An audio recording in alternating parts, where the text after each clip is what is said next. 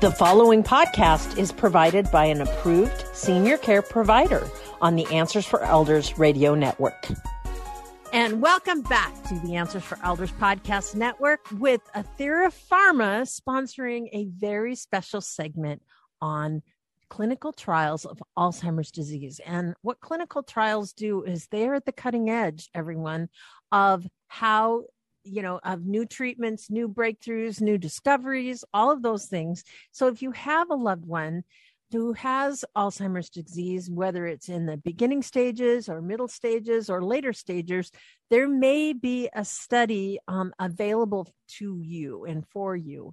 And we are talking with one of the top doctors and top experts in this topic and Alzheimer's disease, Dr. Danielle Goldfarb from Banner Health in Sun City, Arizona.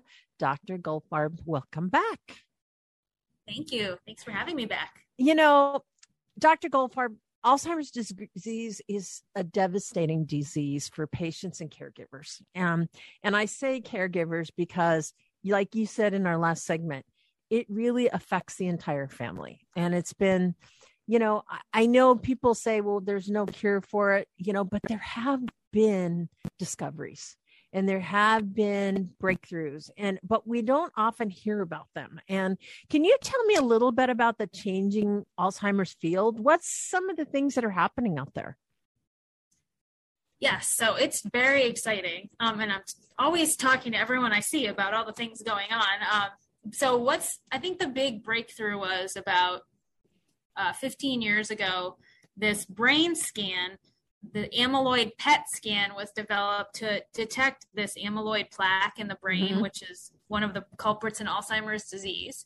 And so what that did was helped us to really identify who has Alzheimer's, people who have dementia, which of them have Alzheimer's and which don't. And then we could get the right people into the right trials, right? Because before that, we were misdiagnosing this in a third of the people. So, and that has led to many other breakthroughs in finding the biologic markers of this disease. And so then we can target those and monitor those with treatment. So you may have heard in the news, there's been lots of promising things happening with clinical trials and different companies seeking FDA approval. And so I'm excited to talk to you about some of those specific things going on. Absolutely. And, it's interesting because the statistics, I know in the state of Washington, I was reading in your state, the state of Arizona, what is the statistics on Alzheimer's disease right now? So in 2021, there were 150,000 individuals with Alzheimer's, living with Alzheimer's disease, over 260,000 caregivers. And unpaid, probably. Right, exactly. Yeah. Just huge costs. It's just growing, of course. Yeah. And that's the thing that's just amazing. I know in Washington State, our statistics are almost the same. So obviously, it's an overwhelming scenario. And I know so many families that they reach a point where, they want to be there for their loved one and they need to be there. But you get to a point where, you read these heartbroken, sometimes, individuals that have said, this is my husband. Just the other day, I saw a Facebook post from someone, this is my last night with my husband, and he has no idea that he's going to memory care tomorrow because I just can't take care of him anymore. And it breaks my heart to see the pain that families are going through. And obviously, we all think, how do we find them? And we talked a little bit in our previous segment about what are the signs of Alzheimer's or dementia or different things like that. But as far as the neurodegenerative disease side, how do you determine, besides that, I know that the synaptics between thought and processing is what goes sideways. Is that really what it is? I think one of the big things we've learned about Alzheimer's disease is that there are a lot of contributors to the underlying pathophysiology, if you will. So there's synaptic dysfunction, there's breakdown of the neurons, there are these proteins that build up, and it's all kind of working together. And so we're trying to sort out, what happens at what time period Sure. along the trajectory. So it's quite complex for sure. Yeah. I can only imagine, because obviously in the world that we live in, with finding the breakthrough. So when you find and start this trial right now, you have a new trial that is targeting those with Alzheimer's disease specifically. What's the ideal person for this trial? Who is that person? So for this trial, for the Athera 1017 trial, this is a great trial in that we are looking for people who have mild to moderate stage of dementia due to Alzheimer's disease. And this medication is going to be, all of our studies are placebo controlled, right? So that's the only way we can really know if these are working. But what's great about this trial too is that a 2 out of 3 chance of getting active medication. And with this trial, also you need a care partner, so a study partner to join in. And we do a number of different tests to just make sure that the individual is sort of the right fit. But that's generally the criteria. For this study, so I like to think about it like it's just like we need in the world right now. It's building connections. It's building brain connections, right? And that's a novel approach, as we call it, different than a lot of the studies that have been underway, such as you may have heard of these anti-amyloid medications, So this one has been shown in our earlier studies to be looking like it's going to improve clinical symptoms of essentially thinking quicker. So that is what we want to find out. Is it really going to be effective for that? And so we need this larger trial like is underway now. Right. And then in learning that with the larger trial, obviously, what do you hope to gain through the trial?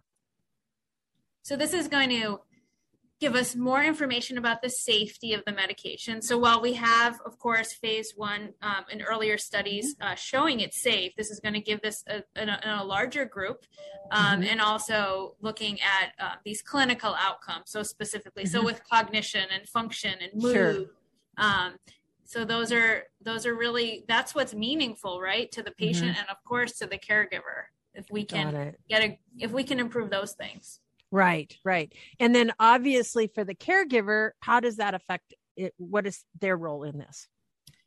So with all of our trials, it's, the caregiver or the study partner has to be someone who is very familiar with them. Usually it's about 10 hours per week. They can say they're at least with them. And most of the care partners. That's an average family caregiver. Sometimes 20 hours per week. Yeah. And so the care partner is going to attend many of the visits and be able to speak to how the person is doing. And and really exciting with this study, because it's an injection, the treatment, a daily injection, the care partner the study partner can actually give that at home instead of having to come into the site every day or something like that. So that just makes it so much more real world. Absolutely. And of course, when you have so many, we all know we have a lot of things going on, and especially with, may have a lot of doctor's appointments and all sorts of things. So this just makes things a little easier. Sure.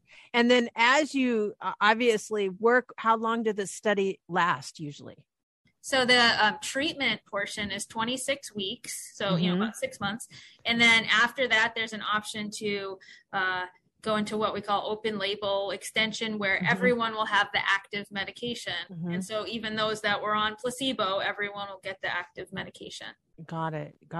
And how? In what areas of the U.S. are you primarily focusing on to find patients to participate? So for I know there are 55 sites. So my site, I'm in Arizona in Sun City, right? So all over. That's awesome. Yeah. So obviously to reach out, go to the website, everyone, and you can see, where you can potentially inquire about the trial. And obviously you've had some great breakthroughs to get to this point. what are some of the discoveries you've had so far? In general, Mm-hmm. in the Alzheimer's world. Yeah. Well, I think one of the big things is that we know that the changes are building up in the brain for 20 years before there's any symptoms.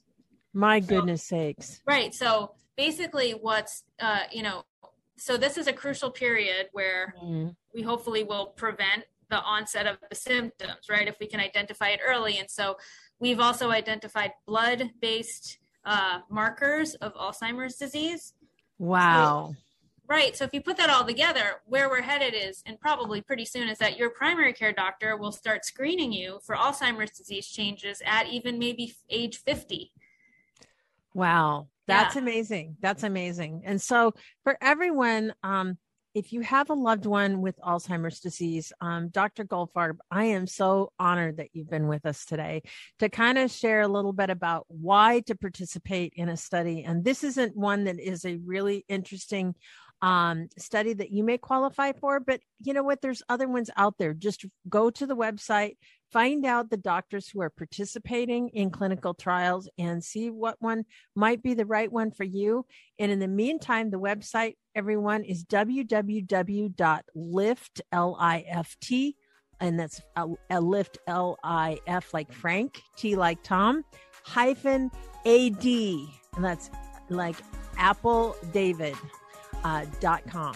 So liftad.com. If you go to the website, you'll learn all about the study and how you could potentially get involved. And Dr. Goldfarb, thank you so much for being with us this half hour. I really enjoyed our time together. Thank you for having me. We at Answers for Elders thank you for listening. Did you know that you can discover hundreds of podcasts in our library on senior care? So visit our website and discover our decision guides that will help you also navigate decision making. Find us at answersforelders.com. Hi, I'm Lori LeBay, and I wanted to tell you about Alzheimer's Speaks, which is another great podcast. You see, my own mother lived with dementia for 30 years, and I felt lost. Did you know every 3 seconds someone in the world is being diagnosed with dementia? Odds are it's going to hit your families too. We want to help you connect to services, products, tools, research, and stories so you can be prepared. Please subscribe to Alzheimer's Speaks on your favorite podcast platform.